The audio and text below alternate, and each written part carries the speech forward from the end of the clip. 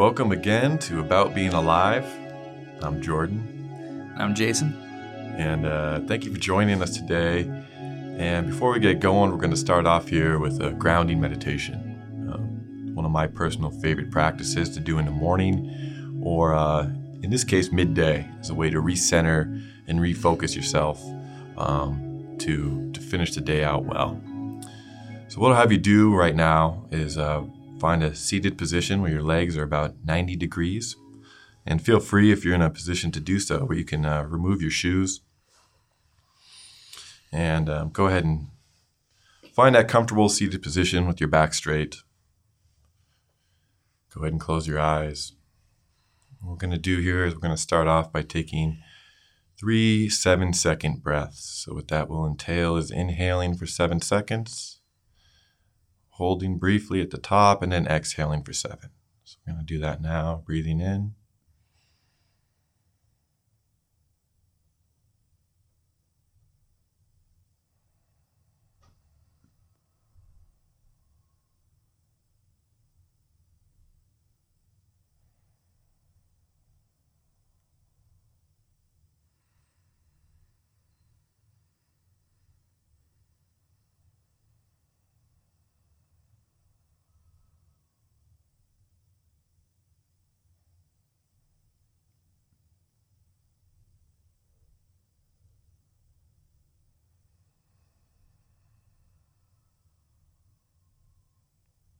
Now, bring your awareness down to your feet, becoming aware of the connection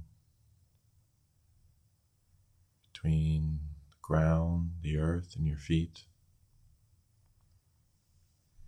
As you continue to breathe, imagine breathing in through your feet, breathing in up through your legs, to your diaphragm and chest, and exhaling back down and out through your feet into the ground.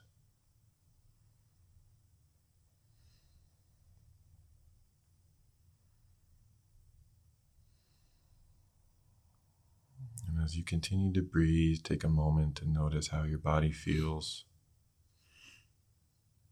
Allow your shoulders to drop.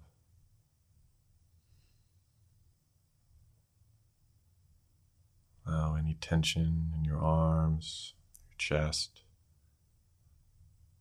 legs to dissolve as you continue to breathe through your feet.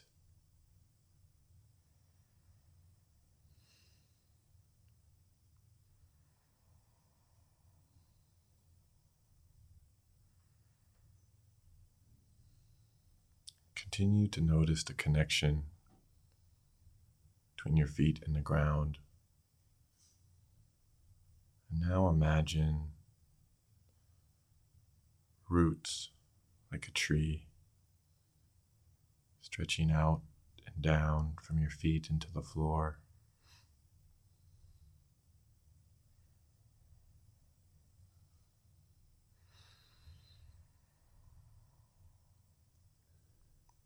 Feeling them spread down and outward, solidifying the connection between you and the earth.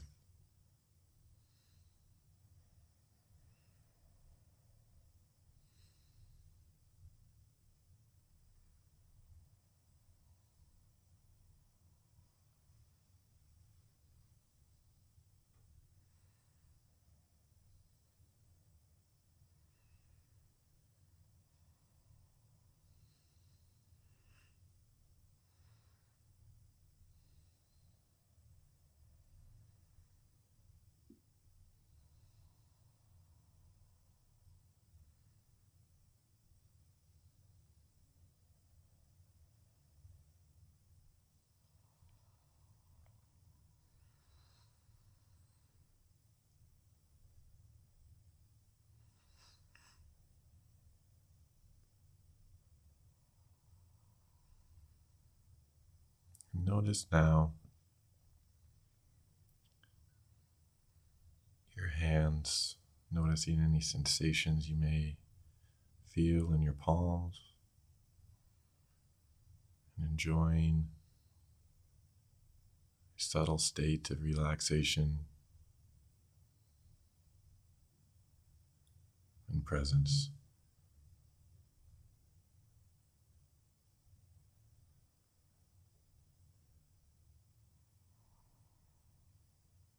And when you're ready, go ahead and open your eyes, return to the room,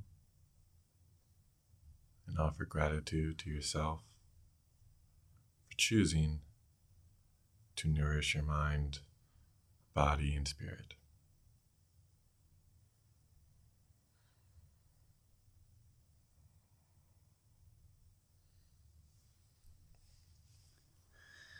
Thank you, Jordan.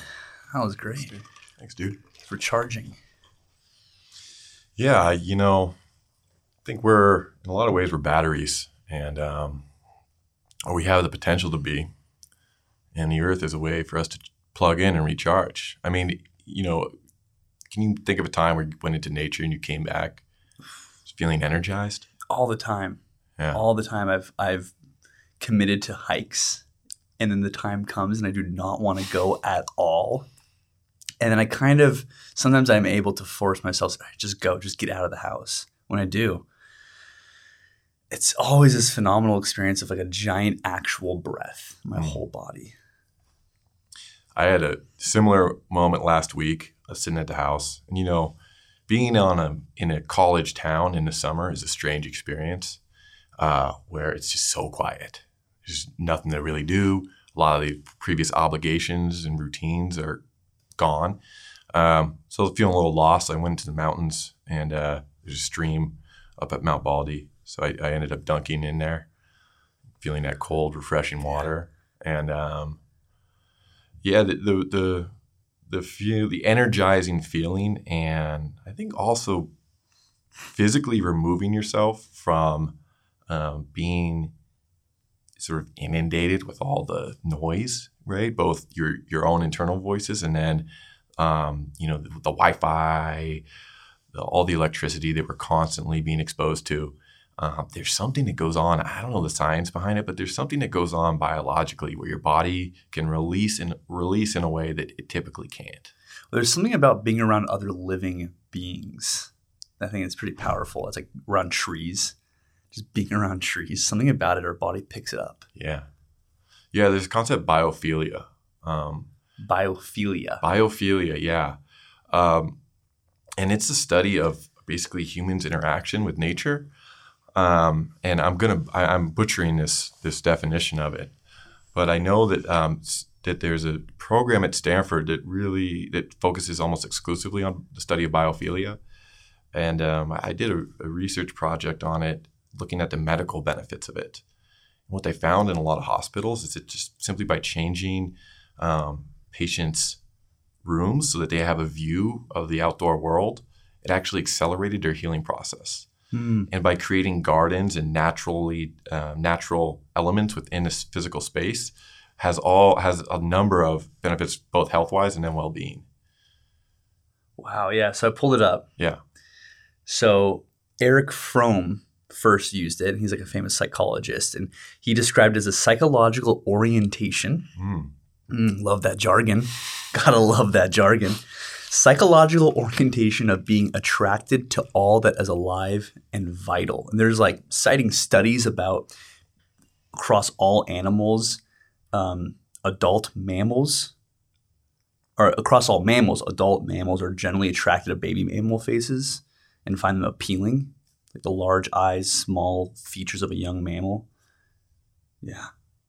Yeah, there's something about it where we're not separate from the natural world. And being reminded of that, of our place in that, and the natural systems that are, it's really relieving.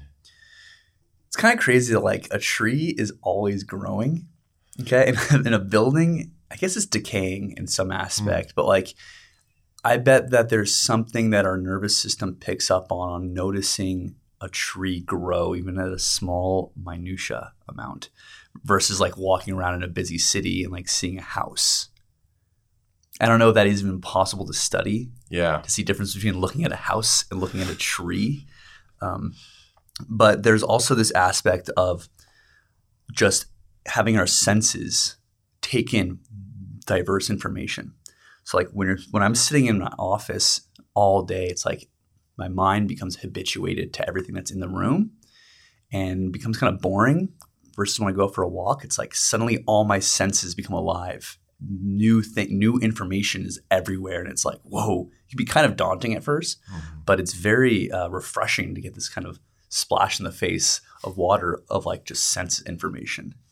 It's a great analogy. When you do go on those walks, are you setting a specific intention, or how are you able to shift your perspective so that you're able to take in and engage those senses that maybe were dormant? I think it just happens. Just happens. I think just by going outside, our body will do the rest. It's just the act of actually going and doing the thing that we're trying to do. That's the toughest part. Yeah. Like the hurdle. The first hurdle is like the biggest, tallest hurdle. And it's probably, I think one necessary component is that, which we were going to talk about today, when you're going on these walks, is probably putting down the phone, right? Because when you're looking at the screen, you're not really changing your environment all that much, right? You still have that focus of technology as opposed to allowing, smell or hearing, touch to really engage. So something we're going to talk about today is this aspect of technology, of phone usage, social media, how that relates to the way we live our life. And then maybe specifically we might touch on how positive psychology offers descriptions of it and also how it all applies to the workplace. Right. How do we marry technology, personal technology, and work?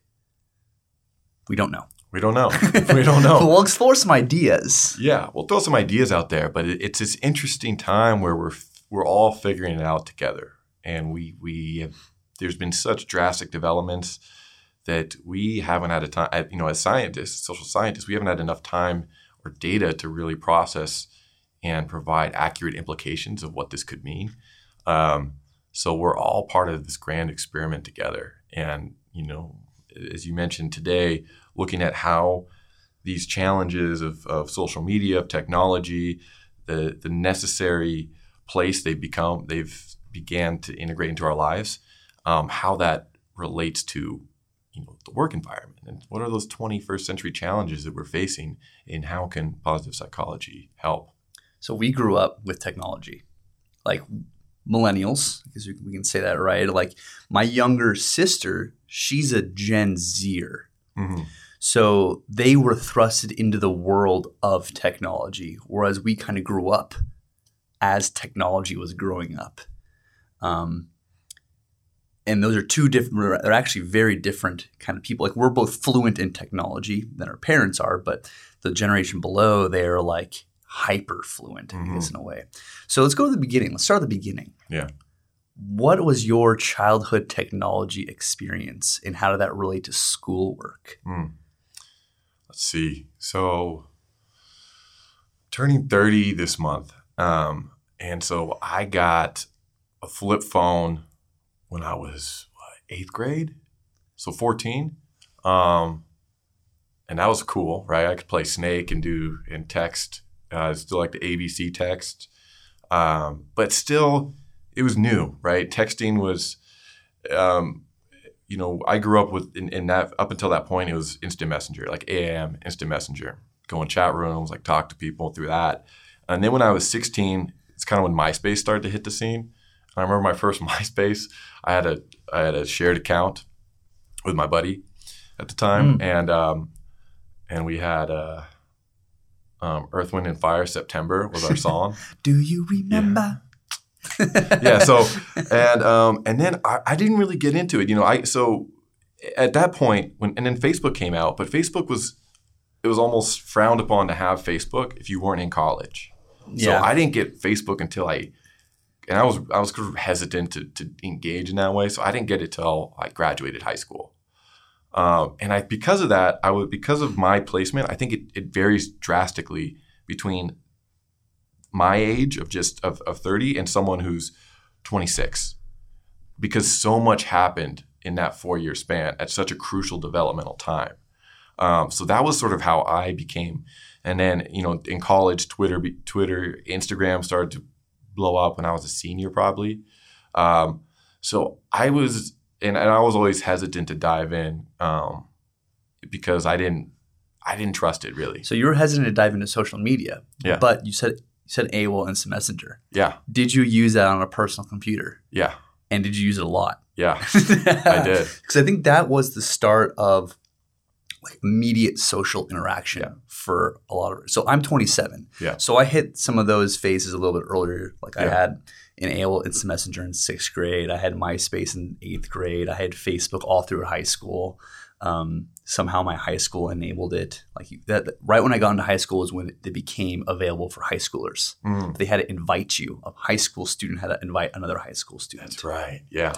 But I was always using a computer. Like I had my brother's old computer with me while I was working. I would be hitting up the jams on iTunes, not the iTunes store. No, I would get music another way and then load it up to the browser. Then that became a fascinating game, is how to find music. And then I'd always have AOL Instant Messenger on while doing work, while playing a video game, and like this massive multitasking switch of trying to talk to friends, flirt with girls on AOL Instant Messenger, and do work at the same time. Don't know how I got anything done, or if I did.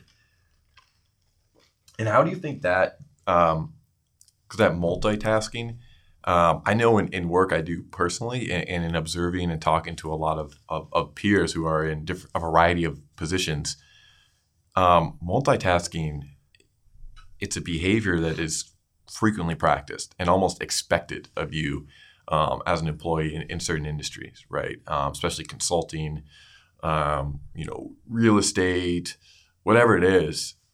And I'm wondering if that developmental behavior, in high school of practicing that, how that has influenced influenced the workplace and how we operate in work now. I think we get bored easily. Yeah. And with boredom comes the need to be stimulated in a novel way. And that's why task switching is so nice in a weird way, because I'm able to switch tasks and get a little novel jump because I'm looking at something new. If I keep switching tasks, then it kind of keeps me alert, though it takes effort to get fully engaged. And effort requires full attention. And it doesn't necessarily happen. Maybe it does for some people, but for me, it doesn't necessarily happen immediately. Not like I pull up a document and I'm fully there and ready to go. It's like getting into flow, right? There's this process where you're working, and then you're there. But there's that working part, right, where you're preparing or you're having to do in order to get in that zone where you're fully present. Now, if there was someone behind me, arms crossed, nudging me to do my work, man, I'd get into flow real quick. Yeah, right. And I've always thought of that. What if I had someone just keep check on me? Every time I'd sway away from a task, they would just kind of poke me and be like, hey, get back. That's just not how life is right now. I take a lot of breaks, and I have an idealization of work that I think there's this holy land that I can attain eventually where I can just sit down and get into flow engagement immediately. Doesn't work though. It's so hard. Do you get distracted when you work? Oh yeah. Do you look at your phone? Yeah, I do. And it depends on, and as we'll get into later, the stats won't lie, right? So it's pretty apparent that I do. And when I do, and in reflecting, especially after looking at these, astronomical numbers here, what I do is when I hit a wall, right? When I get to a point where I bump up against some sort of resistance, I need to put effort in to, whether it's to get creative juices flowing, or to send the next email. I sent an email. I'm like, okay, I'm good. I'm gonna take a break, or whatever it is. It's this invisible wall of resistance that I bump into, and a lot of times my first instinct is to just distract myself. Yeah, and sometimes I'm not aware Yeah. of the resistance that I'm hitting. Yeah. And I'll go to the phone what am I doing? The War of Art is a good book that personifies resistance. And this pretty successful author talks about how he does art and creativity. And his whole book is like about resistance. And each page is only like maybe 3 to 6 sentences. And he just talks about like resistance. What is resistance and like defining it and how it affects everyone. And like that is the one area in life that keeps people from actually doing what they want to do. He goes as far as saying that resistance is like the reason why all wars are started and stuff like this. He gets very deep with it. But it's a cool idea like to personify that thing that keeps us and how we can like look at it as an enemy. For me, the easiest way to do that is when I'm exercising. So when it's physical, then it becomes easier to create that personification. And I think actually if I were to exercise and sort of face that and break through those invisible walls or battle that invisible enemy, it makes working easier. Totally. And start the day become that way. you become more aware of it. And when that wall pops up, you're taking a bat and you're just shattering it. You kind of approach it with that mentality. Whereas maybe, and it depends on the individual differences, right? But I think meditation could do the same thing. And maybe instead of smashing it with a bat, you like tap, you do some matrix work, tap it with your finger and it, dissolves. Or you walk through it, right? And it never was really there. Yeah, this idea of resistance as something that we can practice. Resistance not as something that was separate, but as a practice. So like every morning, that's why I love starting my mornings with a workout. And because at any moment you can stop, like running. Any moment I can just stop running. And there's going to be all these little buttons being pressed by resistance. Just stop running. You're tired. Yeah. Meditation too is like just open your eyes. Yeah. I heard a cool analogy recently that was written about in the Upanishads, which is a very ancient text in the East, that described the way of life as you're in a chariot and there's 5 horses. And it's a matter of how can you control the horses? How can you tame these stallions? Now, these 5 horses are your 5 senses. And they have a mind of their own and they will go wild. And they will scream about. So, for instance, if you go into an ice bath, which I did recently this last weekend, you go, ideally neck deep, but this one was chest deep, and you go into the ice for 3 minutes. So this is ice water. This is like a bunch of ice in a big tub of water, as cold as it gets, and you sit there, and your horses are going crazy. They're going wild. They're shouting about. Horses don't bark. Not that I'm aware of, no. No, they make another sound. They neigh. Cows go moo. Horses go neigh. They go neigh. They go neigh, neigh, neigh. Yeah. And I'm going yay in the ice bath. And to practice that resistance of staring in the face of resistance. To practice staring the face of resistance and saying, no, let's do this. We're sitting in this. It's powerful. Yeah. Yeah. What'd you do this morning for a workout? I did not. Yeah. I did not work out. And I like that, It makes things a little more difficult for sure for me. How about you? Did you have a preparation today? I had no prep. I got up and, I meditated, but I got up and went about my day. First time you looked at your phone today? In bed. Probably within 3 minutes after opening my eyes. Oh, 3 minutes. Got your phone. Yeah. Yep. Yeah. That is not out of the ordinary. No, it's not. And it slows me down. You know what I mean? I think it slows in the days where I don't do that, I'm operating at a faster pace, but I'm moving slower, if that makes sense. So do you like it? No, I don't like it. Then why do you do it? That's not what we're not getting the why. It's just right. I want to. Yeah, no, I don't like and here's what I don't like about it is I don't like the feeling because it feels I feel sluggish mentally, if that makes sense. It's similar to eating like a heavily breaded sandwich. Buca di pepo pasta. Yeah, it just sits there. Yeah, and instead of sitting in your belly, it feels like it's clogging my cognitive Your brain. capacity. Yeah, my brain. I don't like eating buco de pepo first thing in the morning. No, I don't. I don't think anyone does. Literally, I don't like eating buco de beppo, period. But I don't think that's the point you're trying to make here. But yeah, no, you don't want to wake up and start your day with a mouthful of meatballs and heavily Alfredo buttered sauce pasta. pasta. Yeah, Cream. right. Heavy cream. No, and I think that's a good analogy. I mean, what's your experience like with that? I have a good routine where I turn my phone off. So I used to look at my phone really early in the morning. The trick for me that really changed the game was I bought an analog clock on Amazon, $10. It's a little analog clock and it has one function, alarm. And it changed the game. So I turned my phone off. So I have to physically turn my phone on when I want to use it for the first time in the morning. And that little block actually has helped me, I'd say on average, about 30 minutes to an hour into the day is when I first look at my phone. So that's a huge win for me. I know it's crazy to say, I waited an hour. It was but that really is a big win. I know that Ryan Holiday, who's a big Stoic writer, author, love him a lot, he has a challenge going right now of 10 minutes. Do not look at your phone within 10 minutes of waking up. I think it's a good, easy, low bar challenge.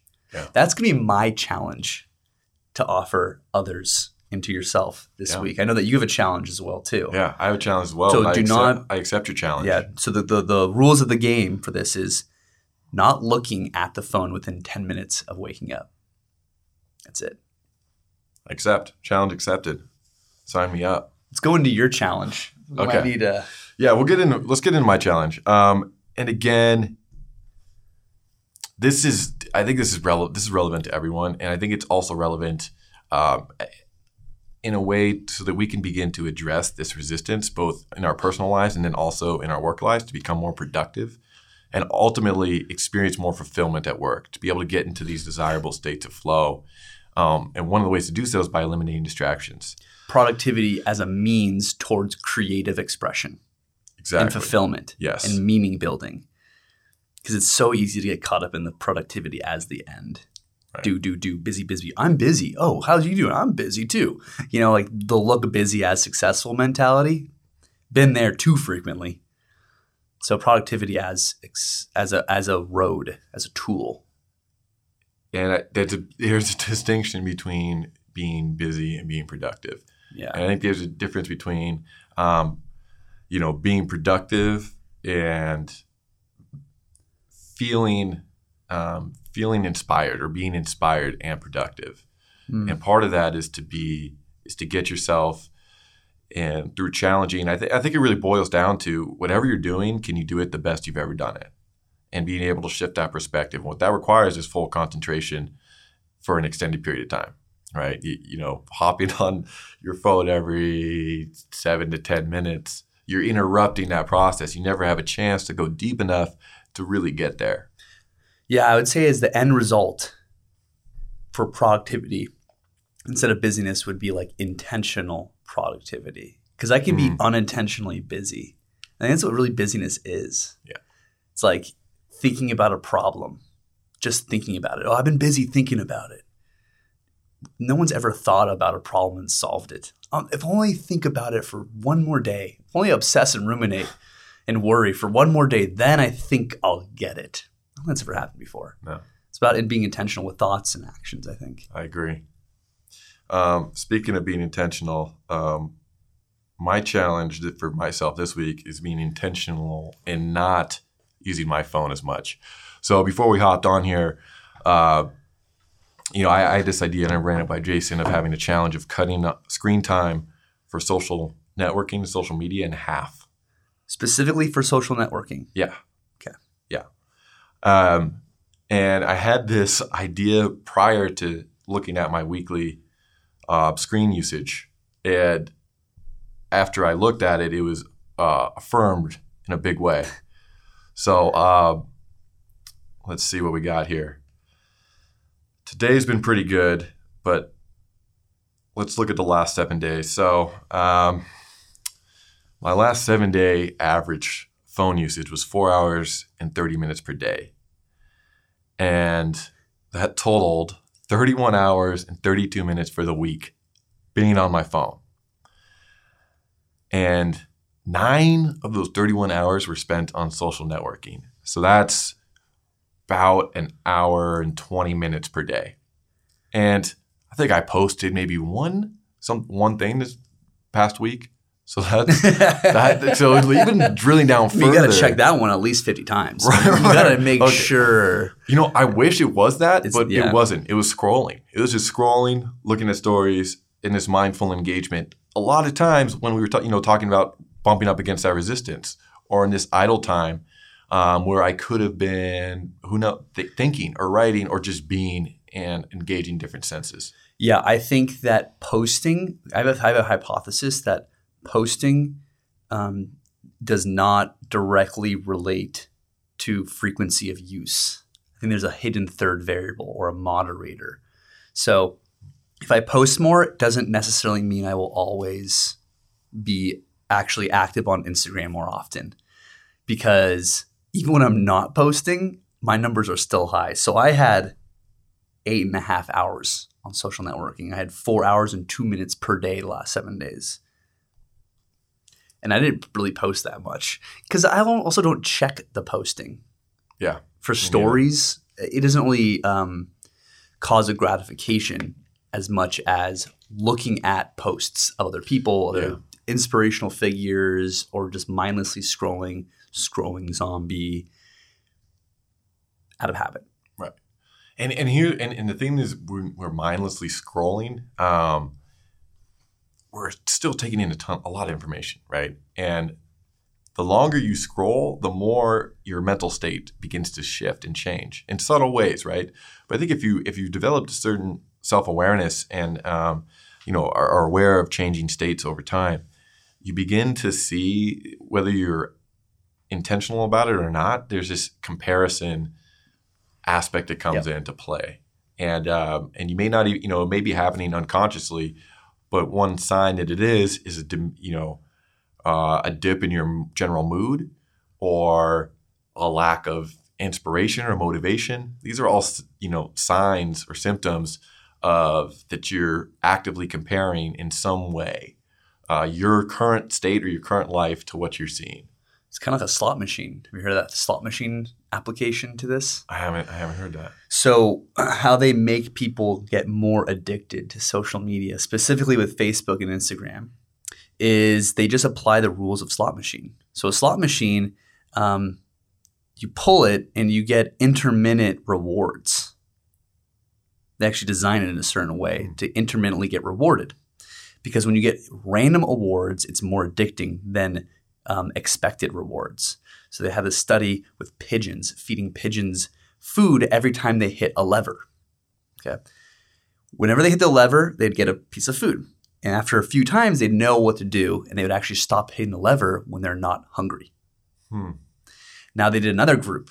They would give the food randomly. So pigeons would hit the lever. Sometimes they get the food, sometimes they wouldn't.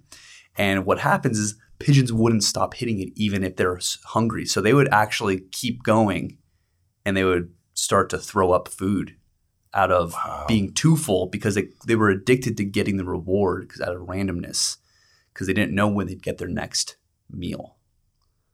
Whoa. So we're a bunch of pigeons. And there's no coincidence that when you refresh Instagram or, on your mobile device, it literally looks like you're hitting that slot machine to get that dopamine rush. Wow. So notifications delivered to the phone are random. If you haven't been on Instagram in a long time, you'll notice they'll start emailing you. Because when I did my digital declutter month, I started getting random emails from Instagram. Hey, jasonbeck.life, you notice you're missing some posts. Wow. They know how to do this. And a guy who was an engineer at Google saw this was happening.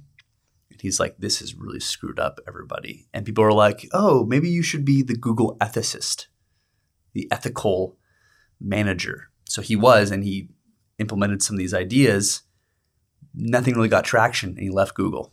And now his whole mission is to create more of an ethical component to how we use technology and to go away from implementing like gambling techniques to make people addicted. Wow, thank you for sharing that, man. I had no idea, but it makes so much sense. And yeah, I'm definitely trying to get out of the casino, dude. I don't, that's not where I want to. Tristan Harris, Ethics of Social Impact for Technologists. Yeah. The closest thing Silicon Valley has to a conscious is what people call him. Wow. Yeah. Well, shout out to him, man, for spreading that wisdom and, illuminating this. So talk a little about how we can cut our time by 50%. Yeah. Because that's no easy task. No easy task. So it's almost easier to go cold turkey. Yeah. But this is an even more difficult challenge. Is like, can I be intentional of the way I use it? Right. I think the purpose of cutting it 50% is, for me personally, there are certain ways in which I'd like to engage in Instagram for my own personal brand and purposes that I could see that as being helpful. So I think the idea of cutting it completely isn't what's best for me. And I know a lot of other people, their livelihood is largely dependent on their social media and the platform they've created for themselves. And they put a lot of work and time into doing that. So I think it's really important to go into this with a strategy. And I think you brought up a great point of turning off your phone and when you go to sleep and getting an analog alarm. Is it one of those you stayed in like a cheap motel and one of those, It looks pretty cool, man. It's like wooden. Okay, cool. It's nice. All right. Yeah. So, one could be having an alarm and the other could be, for me, sometimes I put my phone on airplane mode and that's, it removes, it doesn't have quite the same barriers that it does when you turn it off, but at least that's one more step you have to consciously overcome to use it. I think starting the day that's a really powerful intention. And then having a strategy for when you get the impulse, when you bump up against the resistance or you get the impulse to use your phone, and having a behavior that you can replace with going on social media and scrolling. Yeah. The if-then statement. The when I get this feeling of going on social media, then I do blank. Go for a walk. Yeah. It's going to be very easy. It's going to be something that's very easy to do. I've ended up just leaving my phone in my car when I go do work or in another room. For me, the hardest moments are when it's like the late afternoon time. And work is getting kind of slow. It's easy just to jump on Instagram real quick to see what's going on. So in that situation, can you think of something, something you can replace that with? Ideally, going for a walk. Ideally. Now, the other one would be to play guitar. These are all kind of fun things that do still all require some work and also don't immediately gratify. Do you think we should replace social media use with something of equal gratification? That's what I was thinking of, is what could we do for ourselves that gives us similar, we receive that dopamine in some way, right? And one thing that I thought of is part of why we go on there and part of what it provides is this idea of connection, which I think, in my opinion, it's like a lot of false connection, right? But maybe instead, if you feel that impulse to go on and see what other people are doing, maybe you call someone, right? Maybe you have a conversation on the phone or you send a text and you start to engage in a conversation with someone within your network and you build up the relationships you currently have.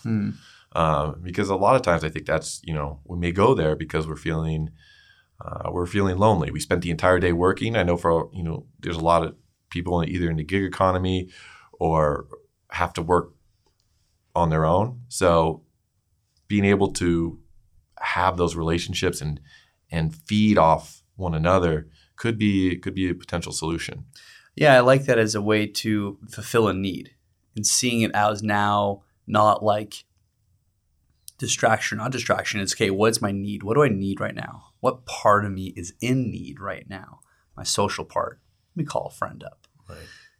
And on the other side, I also want to prompt the idea, maybe the need is to be in solitary, to be in peace and silence, and to get out of technology. And that's where the walk would come in, by yourself, no phone, nothing. Cal Newport, author of Digital Minimalism, has a specific chapter that talks about we are wired for connection, but we're not wired to be connected all the time. And I know for me, when I go on a walk, man, 2 seconds in, I'm ready to go on my phone. So it's hard to put myself into a state where it's, okay, I'm going to let go of the world for a second and just be.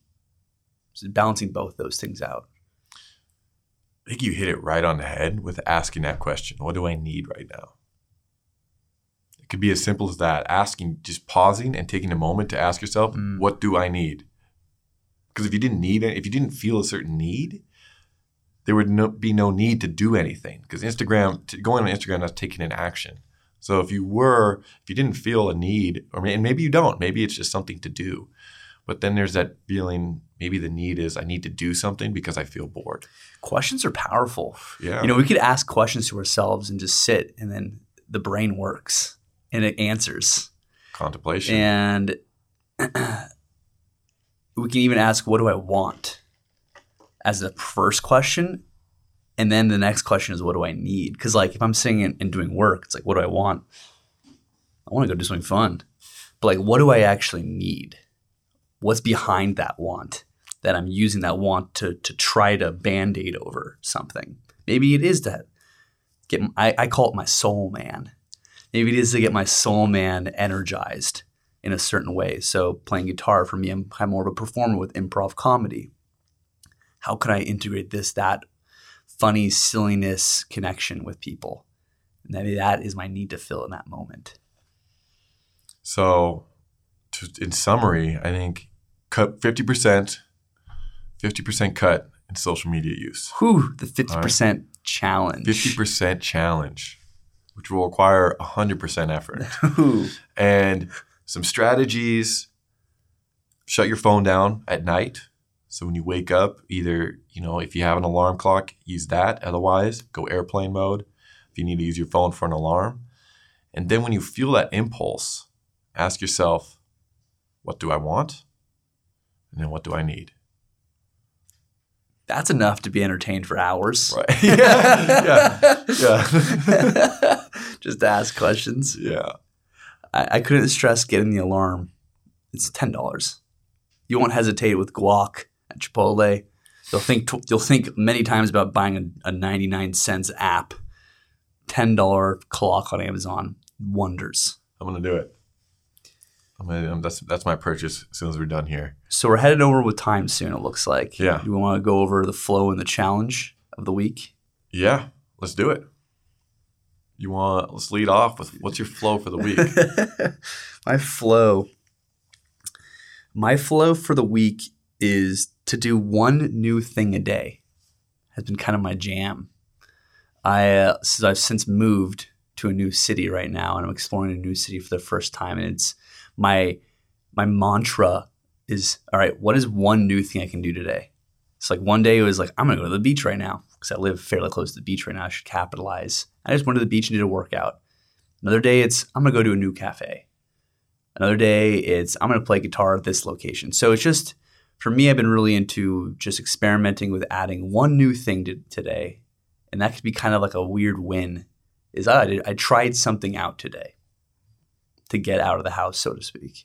Have you noticed how that, when you do that one thing, that one new thing, how has that changed the rest of your day? Specifically, you're lying in bed at night, you did your one new thing, you set that intention or goal. What does that feel like? I can sleep very easy. I don't have any judgment towards how I spent my day. It's a similar feeling to how I felt when I would work out first thing in the morning when I had a gym to go to, because right now I don't have a gym. So when I went to the gym first thing in the morning, the rest of the day it's, okay, well, I went to the gym hard today. That's all. Everything else is smooth sailing. I think a big impact the one new thing does for me is also my whole day. I'm thinking about, okay, when 4 o'clock comes or when 3 o'clock comes or when 6 o'clock comes, I have this thing I'm going to do. Cool. Can't wait. I'm excited. A little bit of excitement. So it gives you something to look forward to as you're moving through your day. You have it's not even a finish line, but you just have a marker where you get to do something. Marker. Yeah. For sure. Like we have volleyball today. Right. It's a marker. It's a marker. I'm excited. It's been on my it's on my calendar. I'm looking forward to it. I sent the Google invite. Yeah. What's your flow of the week? I'd say my flow of the week has been it's been a little inconsistent day to day, and I'm still riding the wave, so to speak, of surfing over the weekend. So I spent 2 days surfing, and I've surfed off and on for a year or two. But it's the most I'd actually ever surfed in one sitting, so going out multiple times. And being out for that duration on the ocean and the fatigue of paddling, but then the satisfaction of connecting with the ocean and the wave in that moment to be able to collaborate in riding it was incredibly satisfying. And I'm still, I've been inspired to go back, so I'm going to go this weekend. But what I'm interested in, moving forward for next week is finding little waves like that to ride. And I think hearing you doing new things like that is finding little experience, especially living in the same place, right? Like how can you find novelty in a small college town when it's summertime? So that seems like moving into the challenge, that seems like a good challenge for this next week, is to look so that I can have that those feelings of satisfaction and fulfillment that you're mentioning. So finding in the college town, where can I find a little adventure? Yeah, a little journey. I've been thinking about dance. I've been thinking about doing salsa. I'm not necessarily known for my dancing abilities, but it's something that because of that, there's a challenge involved in that, and so maybe that'll be it. Maybe I'll come back with some salsa. I think that speaks volume that there is something within you that wants to do salsa. Yeah, or whatever the idea of that represents to you. Mm-hmm. I think it's important for all of us to acknowledge when we have a desire for something like that moment of being like in tune with your body, pretty powerful to notice, whoa, I kind of want to do that thing. Yeah. Yeah. And I don't know if it's the outfit or I think it's, it's sexy, but I think it also has, I think that kind of movement, I think it's the movement that my body wants to do, right? It wants to move, it wants to be loose, a lot of hip movement and mobility. So like a very physical level. I think that's kind of what my body's calling for. So yeah, catch me on the dance floor. Dance floor to the waves. Yeah, back to the dance floor. Yeah. My challenge of this last week, I would say, is I have a lot of energy for this new place. And it's easy to get sidetracked and have that energy in a place that I don't want to express it, I guess you can say, because there's so much excitement, it can almost be tiring. I remember this idea of like preparing for a championship game, and I'm so excited all day for it that when the game comes, I'm like exhausted from getting stoked all day and jumping up. And so it's kind of seeking the peace and stillness with this energy that I have, making sure I also incorporate that in this peak that I'm experiencing right now, because the trough will come. Right. So how are you, what do you, in terms of looking at how to address that, what are you thinking? Probably to incorporate some low-key exercise movement. Being an exercise fanatic, it's easy to make every activity as hard as possible. Like I love moving. I love organized structure movement and learning new ways to move the body and exercise fads. To also couple that with like going on a walk next to the beach or like just stretching. And not to do stretching within 10 minutes, but to stretch without keeping track of time. You know what, you you maybe look at some Tai Chi. There's a guy, Lee Holden, who he has some great videos you can download online. He was a former soccer player, Division I soccer player, got hurt, and used Tai Chi, met an incredible teacher, and used Tai Chi to help him recover physically, and has become a really, really good teacher and really breaks it down in a simple way. Like Qigong and Tai Chi does awesome stuff with that. But it may be that kind of that blend you're looking for, where you're slow, methodical movement, but it's so good for the body. Would you say to do that first thing in the morning? Yeah. I spent 6 weeks in China, and I'd go out on early morning walks, and the parks would be filled with people just practicing Tai Chi, Wow. like groups. And people were well into their 80s, but they're moving with such fluidity and grace. And it was amazing to see. And it's apparent. I mean, there's so many factors, right? But it's apparent that the fact that they're choosing to do this at their age, that there's value in it. Probably both, not just for their physical well-being, but also their mental well-being. To be able to move and find that flow at different speeds. I'm going to try that out. Yeah. I'm going to try that out. By the beach, man. I've been searching for a new morning routine now that I'm in a whole new place. And maybe to fill that gap is try out some morning Qigong. Yeah, dude. Get the energy grounded. Bringing it all back to the ground. Well, I think that's it for today. Thank you all for tuning in. Had a lovely time. Lovely time. It's great to have Jason back in Claremont, and we'll talk to you all soon. Thanks again to Studio B3 CGU, and this has been About Being Alive.